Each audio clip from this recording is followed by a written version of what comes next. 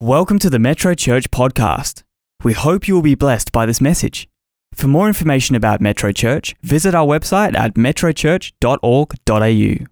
All right, this morning we start a brand new month on Imagine, but this year the word of the Lord to us for the whole year is the word of enlarge. And I doubt if there's a day that goes by that I'm not thinking about that. I feel like never before this word enlarge is still there for us. I don't feel like it's somehow rather tailed off as we've got through the year. I feel literally like we are just still on the edges of the impact that it's meant to have for us and for us as a church. But I know that for as much as it is a word for us as a body, it's also a word for us as individuals. And so for some of us, enlarge means change or changes in our relationships.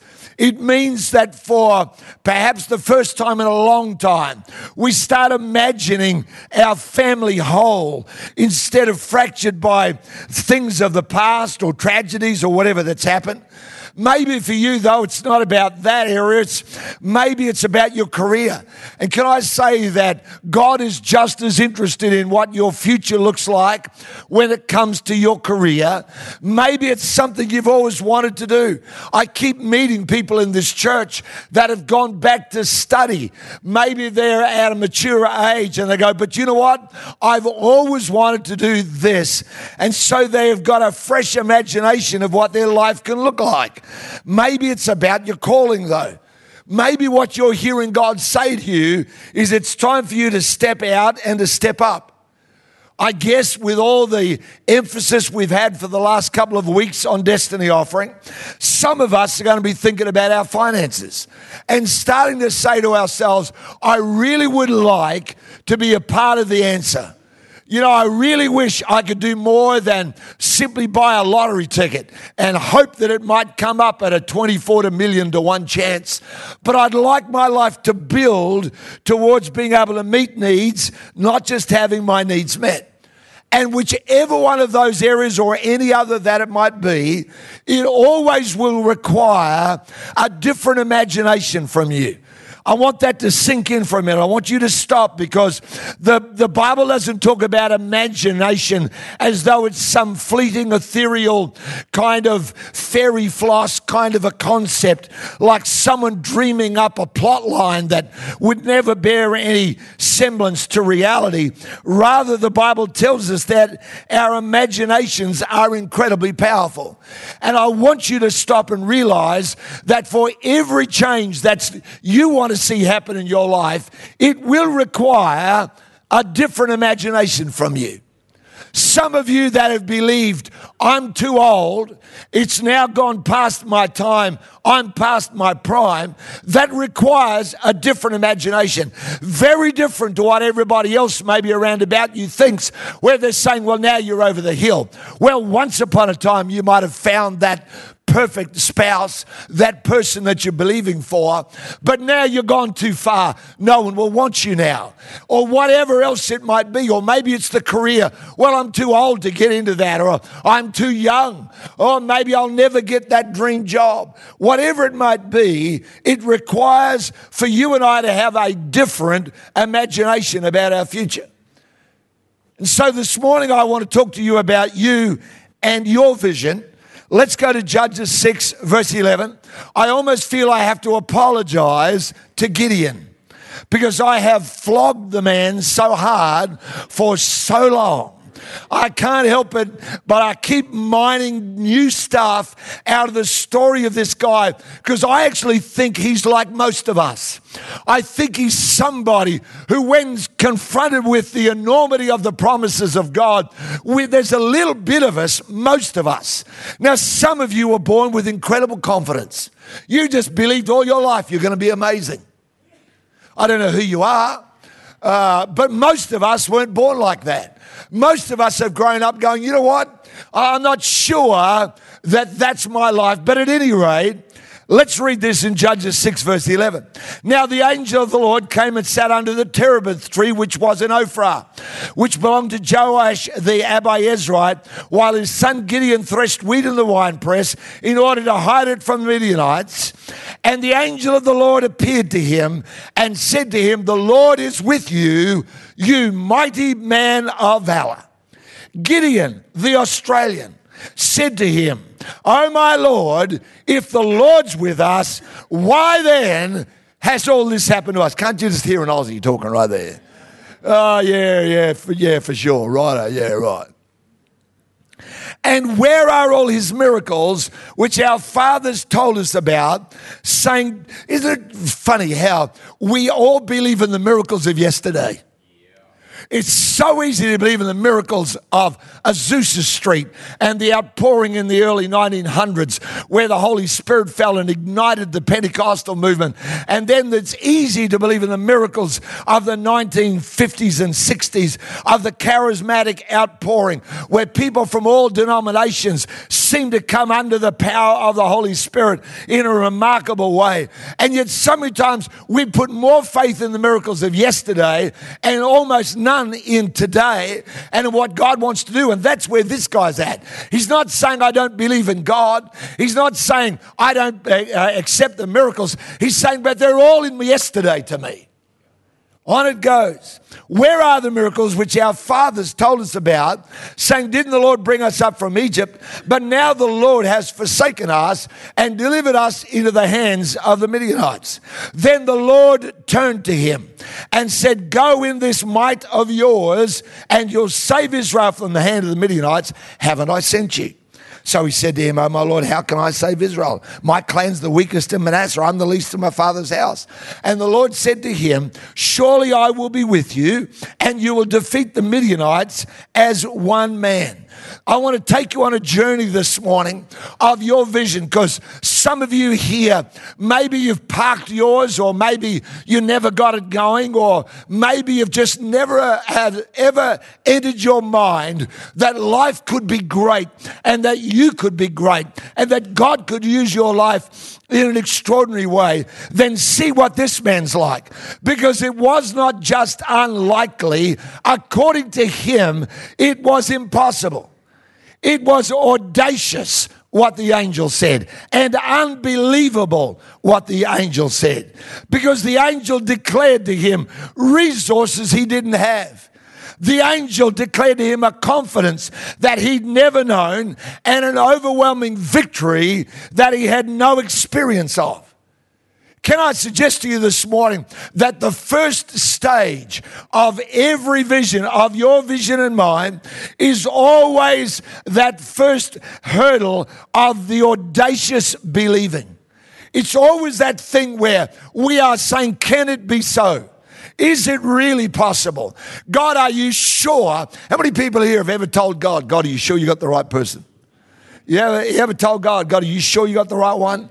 God, you sure you're not talking about my neighbor, about the other person, about that one over there? They're equipped, they're gifted, they've got all the connections. Maybe it's you. And that very first stage where it's so big and it's so out of my world, but it takes, and I'm using this phrase deliberately, a quiet audacity. I have never found faith land on me like an explosive device and take my brain into a new place. I've found usually that there is a struggle to audaciously believe something that's out of my experience, that I can be that one, that this can be my life. Last Sunday night when I was speaking, I talked about Peter getting out of the boat. And I made the statement then that miracles are never in the boat. Miracles are never in the boat where it's safe, where it's predictable, but they are always outside of the known. They're always outside. You don't walk on the water while you're in the boat. You got to get out of the boat to walk on the water. And I feel like the Holy Spirit wants to say to some of you today, come on, audaciously believe. Dare to believe. Come on. I don't mind what the teacher told you, what the principal said about you, what the school reports have got to say, what your parents may have thought, or your brothers or your sisters, or all the family or the crew that you've hung out with. I want you to quietly dare to believe today that there is something great for your life. That God, listen, God wants to use you. He wants to use every single individual. There are no mistakes in the body of Christ. There are no misplaced individuals. There's nobody that God somehow or other wasn't looking as you snuck into the kingdom and he never saw you enter, and so he's got no plan. Oh, quick, let's cobble something together. Never saw them coming. Every single one of us, no matter who you are and what your life looks like now, every single one of us has something in the plan of God that I believe is great. Now, I'm not talking about greatness in terms of fame. Billy Graham was famous. But Billy Graham had a Sunday school teacher, and despite my digging and my research, I've never been able to find out his or her name. But I guarantee they were great. I guarantee there was something phenomenal about their life. I guarantee that they sowed quietly into this little boy in the hills, really, I think it was, of North Carolina, and sowed into the life of this little boy, never dreaming that one day he would grow up and would preach to more people face to face than any human being that has ever lived. So I'm not talking about being great in the thing of how many followers you've got on Insta or Twitter or Facebook. I'm talking about doing something that is a significant part of God's plan.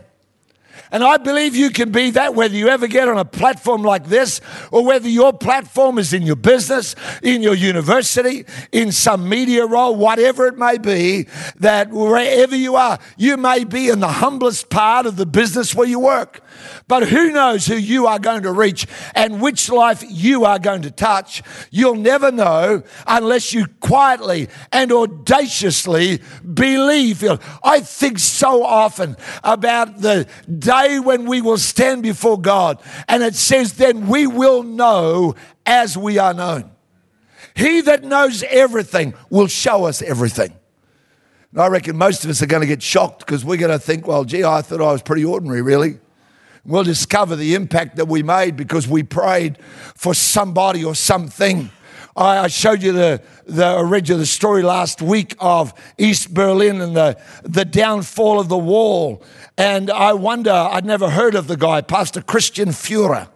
And I wondered, I'd never read his name in the media anywhere. Started a prayer meeting that had 7 people in it for a couple of years. Grew to becoming 300,000 people. 1 month later, the wall falls. Well, probably he wasn't great in the famous sense of the word, but he certainly was great in the kingdom. So believe today, I want you to say from your heart, God, I'm audacious enough to believe that my life can count. I'm audacious enough, God, to believe that you're not finished with me yet. I'm audacious to believe that the greatest impact of my life is still ahead of me. It's not behind me. That till the day when my last breath is breathed from my life, until that day, God, there is so much more that you want to do through my life. The certainty of vision begins when you say yes to audacious believing. Gideon does that, and he's given his first task as this nascent, this emerging, amazing leader. The angel has just said, you're it. You're amazing. You're incredible. You're a great man of God. Hallelujah. Wow. Look out. Here I come. This is Judges 6, same chapter, verse 25. Now it came to pass the same night that the Lord said to him, take your father's young bull, the second bull of 7 years old, tear down the altar of Baal that your father has, cut down the wooden image that's beside it, build an altar to the Lord your God on top of this rock in the proper arrangement, take the second bull and offer a burnt sacrifice with the wood of the image which you shall cut down. So Gideon took 10 men from among his servants and did as the Lord said, because he's an amazing leader, because he is anointed and appointed, and because he is graced and gathered and going, and all the other alliterative things that I could possibly put together. And he's got all this thing really happening. It's going amazing. And he's like, wow, woo, this is what the call of God feels like. Yee, God speaks, woo, I'm off, I'm going. In Jesus' name, wow, look out. Gideon took 10 men from among his servants, did as the Lord said to him, but because he feared his father's household, and the men of the city too much to do it by day, did it by night. I'm a man of God. Just don't look at me. I'm called of God, but I'm going to just do it undercover. When the men of the city arose early in the morning, there was the altar of Baal torn down. The wooden image that was beside it was cut down. The second bull was being offered on the altar which had been built. Must have taken a long while to burn. They said to one another, who has done this thing? And when they'd inquired and asked, they said, Gideon, the son of Joash, has done this thing. Then the men of the city said to Joash, bring out your son that he may die, because he has torn down the altar. That was a very short ministry.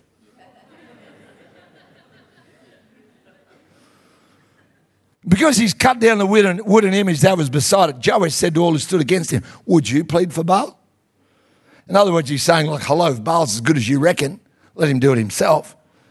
Let the one who would plead for him be put to death by morning. If he's a god, let him plead for himself, because his altar has been torn down.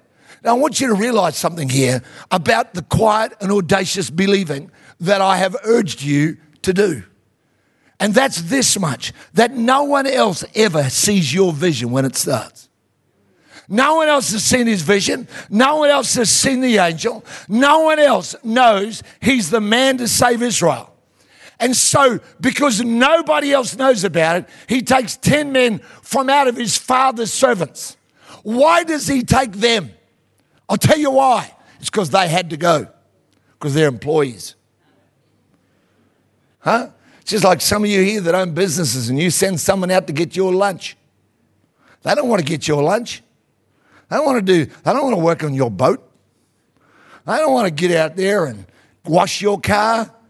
You know, oh yeah, certainly boss, yeah, let me wash your car. I can't even got time to wash my own. Amen? No, nobody else ever has that happen. You're all good bosses. You say, don't worry about that. I'll go get my own lunch. Matter of fact, let me cook lunch for you. How many people does that happen at your workplace? None. Excuse me, I bought a cake in this week. Don't you give me that. He takes these employees because he's got no crew. He's got no group of friends that believe in him. And it gets worse, because when he does all this and the men of the city come and inquire, a dobber is very quickly found. They inquired, who did this thing? And one of the 10 men goes, I know, it was him. He did it. And like, he can't even find 10 employees that are faithful. It's just really not going so well. And the truth is that the second stage of your vision and mine is always strength, because it's, will you believe if no one else does? Come on, some of you here, you're the only person in your family that's ever dreamt of going to university. No one else tells you you can do it. You're the only person in your family that's ever risen to management, to an executive role. They're all wondering how you got it. No one else thinks that you're going to get healed. They all just think you are living a pipe dream. They wonder, you know the way they do it, and they go, and so you think this is going to happen? And they go, well, may it be so. Too many people take a poll on what God has promised. What does everybody else believe about me? What does everybody else say I'm capable of? Vision has got to live in the heart of one before it ever can be seen in the deeds of many. Vision's got to live in the heart of one. Listen to me. If it doesn't live in your heart, I don't care who prophesied it. I don't care. We get prophetic people come and we prophesy and all of the EFM courses, etc., and believe that God speaks about your life. But can I tell you, it doesn't matter at all if you don't believe it. Because vision's got to live in the heart of one before it ever gets to be seen outside of that. And so strength is the stage. You've audaciously believed. Now the question is, can you hold on to it? Come on, some of you here that are believing for your family, and you've got an audacious believer. God, I believe they're going to serve you. And you go, well, they're certainly not serving him at the moment. And you audaciously believe it. But what do you do when they don't believe it? Do you have the strength to continue believing when no one else does? Amen? Huh? Or they tell you about the economy or your particular part of the industry. And there you've been going every morning, laying hands in your office before anybody else turns up, saying, God, I believe that your blessing is over my business in Jesus' name. And then you pick up the paper and it talks about how some other thing, they're predicting a downturn in that. And interest rates, pretty soon the government's going to be paying you to take money. What do you believe then? Amen? Very quiet here today. Vision's got to live in the heart of one. Be strong. It will get seen the deeds of many, but only if you and I are strong in that early part. Here's the third thing. The third stage of vision is partnership. So there's audacious believing and then there's strength.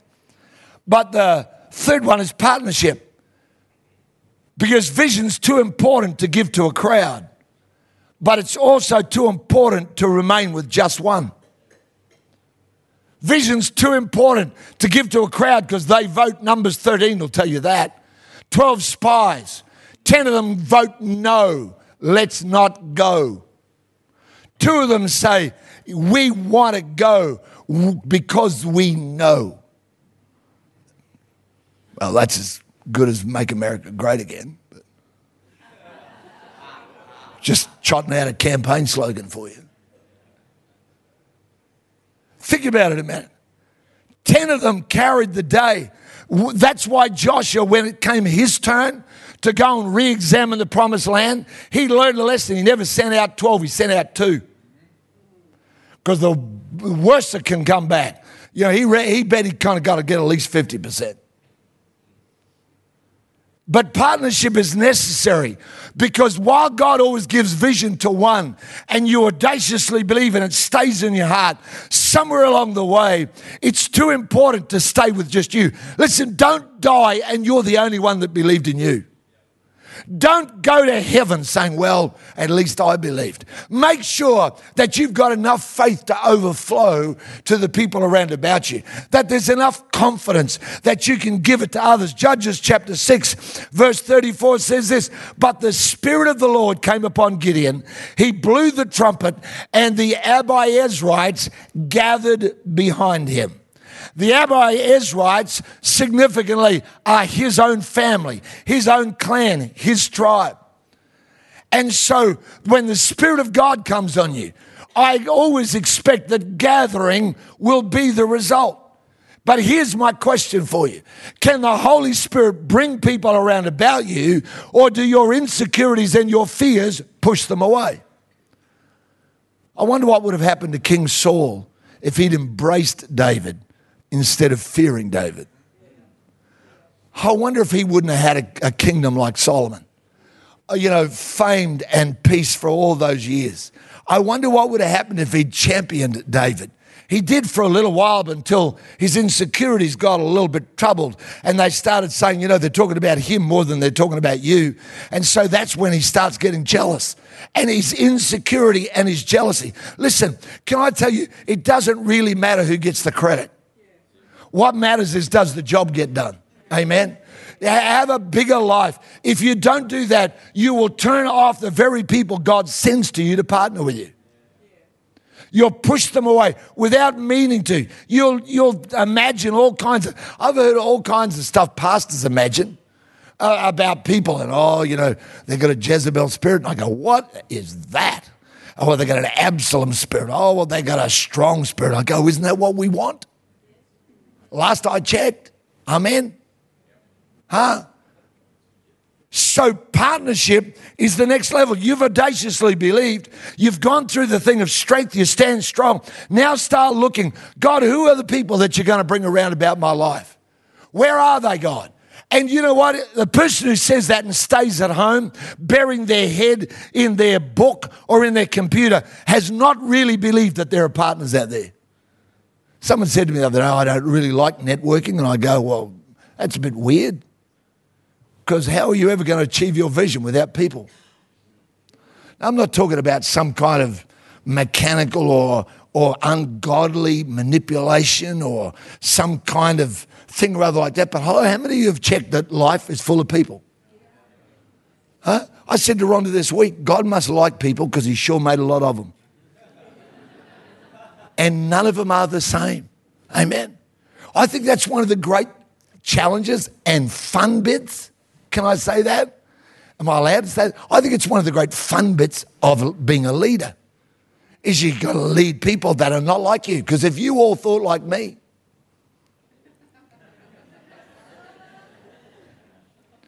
how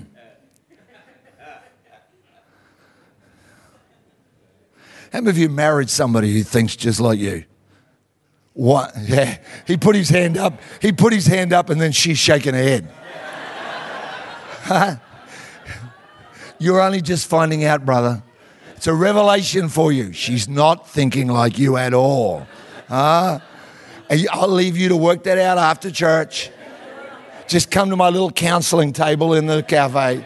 Let me help you go through it. How many of you here married someone who, and you know, when you marry them, when you date them, whatever, you go, oh, wow, isn't that great? Because they're so different to you.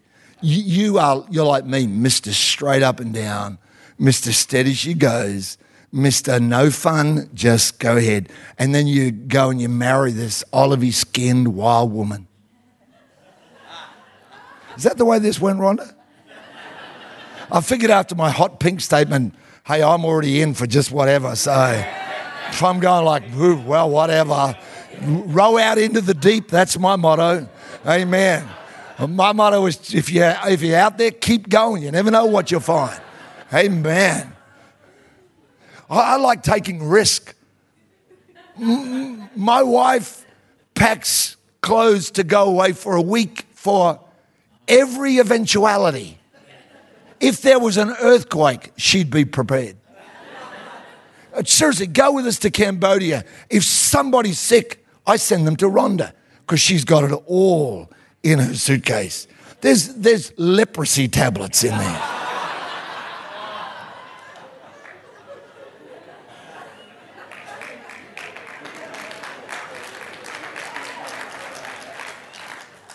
I feel I might be going shopping this week.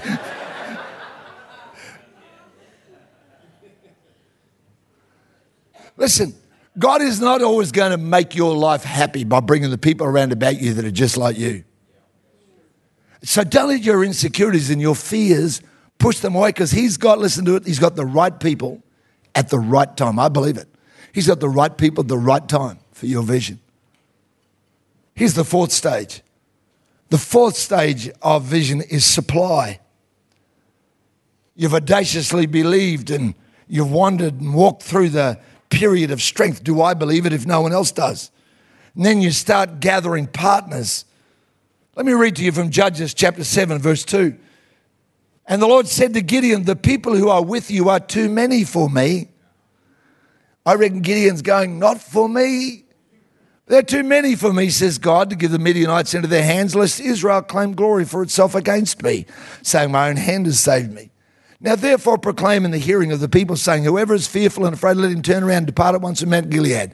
And Gideon, fresh from an encounter with the angel and the anointing and the thing that happened with the sacrifice and his father standing up for him. And then 32,000 people. That's a lot of people. 32,000 people down tools say to their wife, I haven't got time to eat. I hear the trumpet call. I've got to go. And off they march. And as they walk out the door, they pick up their shield and they pick up their spear and they get their sword and they say, she says, what are you doing? He goes, I don't know, but I'm feeling the call. And they go out there and then can you imagine 32,000? 32,000 is a lot of people. And, you know, if that was 32,000 people protesting against or for something in Perth, trust me, it'd be on every news bulletin everywhere. It's a huge number of people, massive number of people. Almost as many people that were at the Derby yesterday. It's just a lot of people.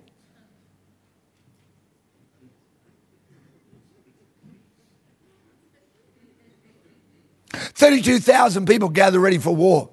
So I reckon Gideon hears the Lord say, tell them if they're scared, go home. He's going, like, I know Billy the wuss, he'll go for sure. That leaves me 31,999. And that, my next door neighbour, he's halfway through building his fence. He'll go home for sure. He's a wuss if ever I met one. What a sook. But I reckon he goes, I might lose 100. Huh? That's not too bad. I can live with that. And 22,000 of the people left. I don't know what you'd be doing. I know as the leader, I'm standing there going,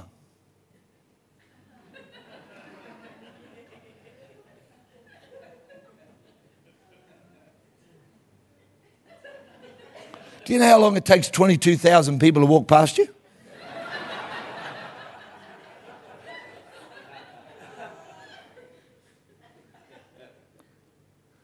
Are you sure you're really scared?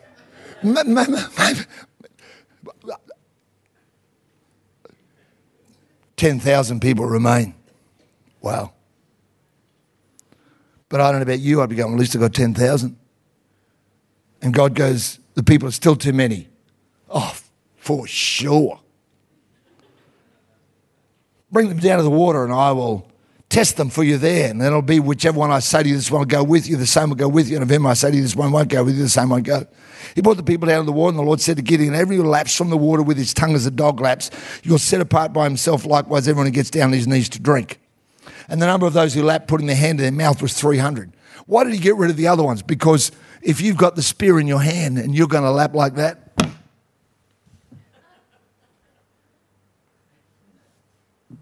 these are all the people, their first thought is, I'll put my weapon down.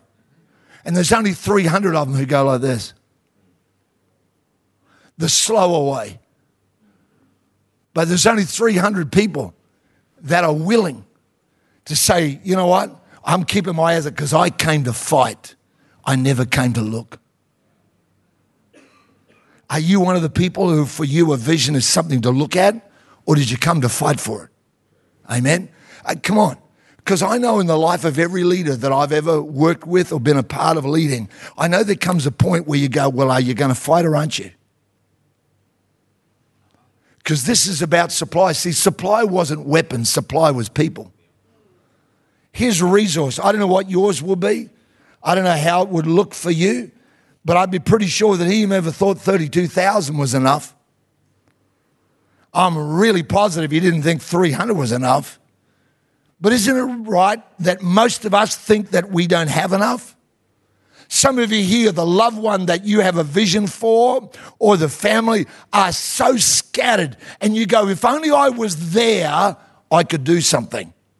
But you're not, you're here. And so you've put your resource in closeness of location. That's what you've believed is the thing that will turn the tide. For some of you here, it's your job or your career. And if I had that job, my life, if I'd only got that promotion last year, I'd be better positioned. And so we look at things and we label them our supply. And God decides to teach this man, you know what? God can always do more with less. If I had better qualifications, Whatever it may be that is in your mind and your heart. Supply is the next thing that God works on in your life. And he'll never work on it like you think. How many people here wish that you could just win lotto? Now, you've got to buy a ticket, so I get that. You know, I keep saying to Rhonda, why haven't you won lotto? And she says, it's because I don't buy a ticket. I go, well, that'll be the answer right there. I'm just like you. You know, when it comes to planning and dreaming, some of the things with red frogs, and we go, oh, this could look good. What if we do that and approach them? And I'm going to keep reminding myself, and I do, and remind the people around about me, that those things were never our supply. Amen? Because God can take 32,000 willing people and go, you know what? Let's winnow them out a little bit. Come on. Come on. Today's a day about you saying, like that song says, I will put my trust in you. I will put my, come on. Maybe that loved one's a long way away and you go, God, if I was there, I'd say this and I'd do this. It'd be so much better. But don't you know that God can send somebody to your loved one? No matter where they are in the world. And it'll be more powerful than you having organised a nagging party and a sympathy session to get around them. But if you trust God with it, come on, there's some of you here today. I know I'm speaking as truth for you. Decide today, God, I'm going to trust you. Team, please come. We're going to sing that song. And I will put my trust in you. And I want you in your heart today to decide, God, I'm going to audaciously believe. Come on. Because we're all at different stages here, no doubt. Some of us, we haven't audaciously believed because all of life has punished us and pushed us down. And we've begun to think that it's never going to happen, or why would I even dare to dream it? Well, why don't you dare to dream it? You've got nothing to lose. You may as well. Failure is never the end of a life. Sometimes it's the beginning of the best stage. Audaciously believe. And then some of us here, we just need to have strength because we keep wondering how come nobody else believes it. Well, that's because the angel never spoke to them. He spoke to you. Amen? There are some things that I know to be so, but God didn't tell everybody else. He just told me. And so if he just told me, then I guess I'm expected to believe it, not wait until there's a voting party and everybody gets together and goes, we're right with you. That's Saul. Saul feared the people. And because Saul feared the people, he lost his kingship. Don't worry about the crowd. It's okay to want things, but it's not okay to need them. It's okay to want people. Just don't be needy about it. Partnership. Is God sending you people, but you've just become so timid that you keep pushing them away? I'm convinced a lot of people don't fellowship, not because it's their personality, but because they've been hurt. And they go, well, if I step out, if I allow someone in my world, it might go bad again. And I'd say to you, yeah, it might. But I don't know about you, but I would rather make a couple of mistakes, a couple of missteps. I'd rather stumble here or there. I'd rather do that and somehow rather end up with the right people in my world than push them away.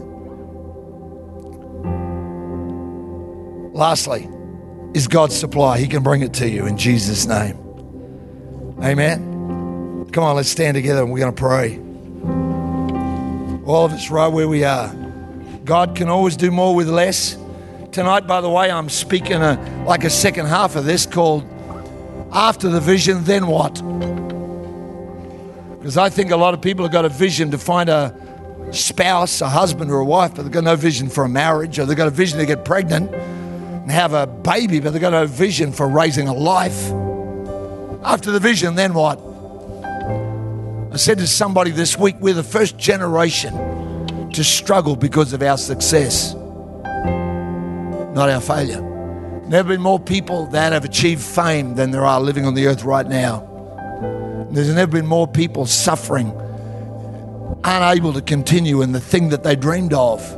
So tonight I'm going to be addressing that and praying with people about that. Maybe you might want to think about it. But let's pray together, because some of you here, let me start with those of you right now that go, I need to audaciously believe.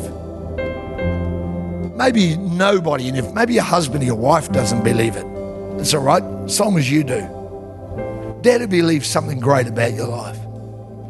Maybe it's just strength. Maybe it's been a while and you go, it's not looking good. First thing that happened to Gideon was a reversal, not a forward move. He goes up and knocks down the altar, and they all want to kill him for it. But 3 verses later, they all leave their homes to follow him. He goes, this is really making it. But then comes another reversal, and a whole bunch of them leave. And he must have gone, this is like a roller coaster. Let me pray with you. Heavenly Father, for everyone that's here in this place today, some of us, Lord, need to start. And God, I feel like the Holy Spirit is energetically standing outside of some people's heart and knocking so loud on their door and saying, come on, this is your moment. Why don't you? Come on, why don't you? And God, I pray for those people in Jesus' name. I pray, Lord, wherever they are, and whatever it's about, and whatever their secret dream is, whatever their secret hope is, God, I pray today they'll stop going, maybe will I? And they'll decide, I'm going to believe. I believe it in Jesus. I just believe it. Some people here, Lord, for whom the strength, they get so many contrary opinions. Facebook is their worst enemy because they keep hearing back the negative. God, I pray for them. You'll strengthen them with might by your Spirit in the inner man. For those of us, Lord, it's partnership or supply. Help us, Lord, we pray, in Jesus' name.